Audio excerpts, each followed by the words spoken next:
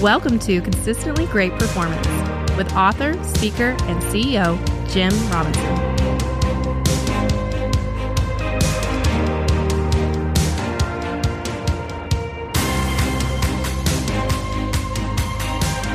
All right, so we're going to talk a little bit about success.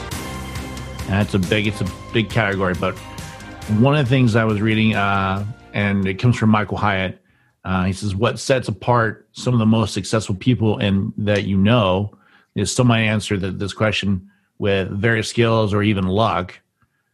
But he says, I would say it is knowing how to dream big and how you learn to ignore all of the doubts and fears that can cause you to ignore what you really want.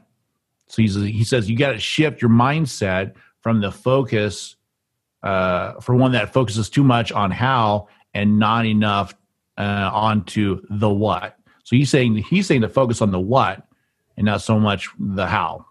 I don't know. What do you think about that? What's your opinion? Well, there's varying opinions on this, but if you've ever read Think and Grow Rich, he talks about the why. If you've ever listened to Jim Rohn, he talked about why. If you're a biblical kind of guy, it says to have a vision or you're going to perish. So you've got to know your why. You got to really know why you're focused. And then Simon Sinek in recent years past, he did a whole piece on it, did a TED Talk and so on. But knowing the why, so I draw this in a very animated way, but the bullseye is really the why. And that's your small circle. You got to hit that target. And if you add clarity, that's really the why, what you're asking. What is either a training opportunity or just simply being clear on what is being asked. And then the how is the stuck part. It's also the creativity part. So from an employee standpoint, a team member, if you continually tell them how to do things, you're going to destroy their creativity and they're going to lose their empowering process. They'll stop making decisions. They will continually ask for more clarity and more questions. So you don't want to get stuck in how. You want to know what you want and why you want it. If you figure out why you want it, you're going to go get it because your little brain's going to go to work and it's going to solve your problems for you. When you're sleeping, it's going to solve your problems. It's going to drive the result. So that's why you got to be forward-thinking, visionary in process. And yes, we have a lot of crazy thoughts. Those weed themselves out over time, but you still can't control those things and hamper them. They got to be the guiding purpose. Have the vision.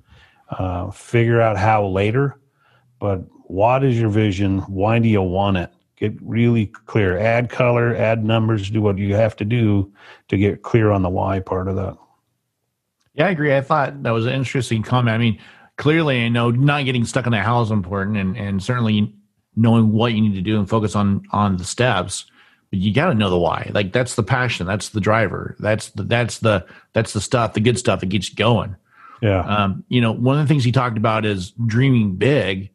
So how do you think that business owners and leaders dream big successfully? Well, dreaming big is it's the blessing and the curse. Mm-hmm. Right. It drives everybody nuts. That is not highly creative thinking that way. Big picture, big visionary. I always use the Mona Lisa as the big picture versus a black and white Polaroid, right? There's very different perspectives in how big you should be thinking. Thinking successfully is based on creating time and space for creative thinking. This is so important that people get this. If you're a leader, listen to this. You need to make sure that you have very defined amount of time every single day for creative thought process. This has to be done intentionally. For me, it's 30 minutes to an hour, but it's every single day, no disruptions, 100% clear and just thinking in creative ways.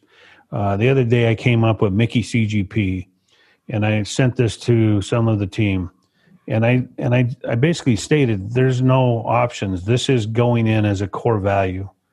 And it took me sitting there diligently thinking and creating for success. And when I came up with Mickey CGP, it was because I want to create a success space for everybody on the team and beyond. And Mickey CGP is just kind of a culmination of what Disney represents. Mickey Mouse. Mickey Mouse is like this stellar, playful, fun individual, high wisdom, high knowledge, and education. He represents a lot of really cool stuff. And for me, when I came up with Mickey CGP as one of our value statements or one of our core values, is we're going to love people, we're going to be friends for them and with them, and we're going to be playful on that journey. That's the creative piece. So leaders have to spend time specifically listed just for creativity, not because we're creative all day long. We'll come up with a lot of crazy ideas and half of them get shot down. 9 out of 10 need to be shot down in most cases. If you take and really allocate your time for creative thinking, watch what happens. The wins get big. And you come up with some very cool things. One, no one will shoot them down because you'll be so resistant. You'll be such a strong belief in what you've created. It doesn't matter.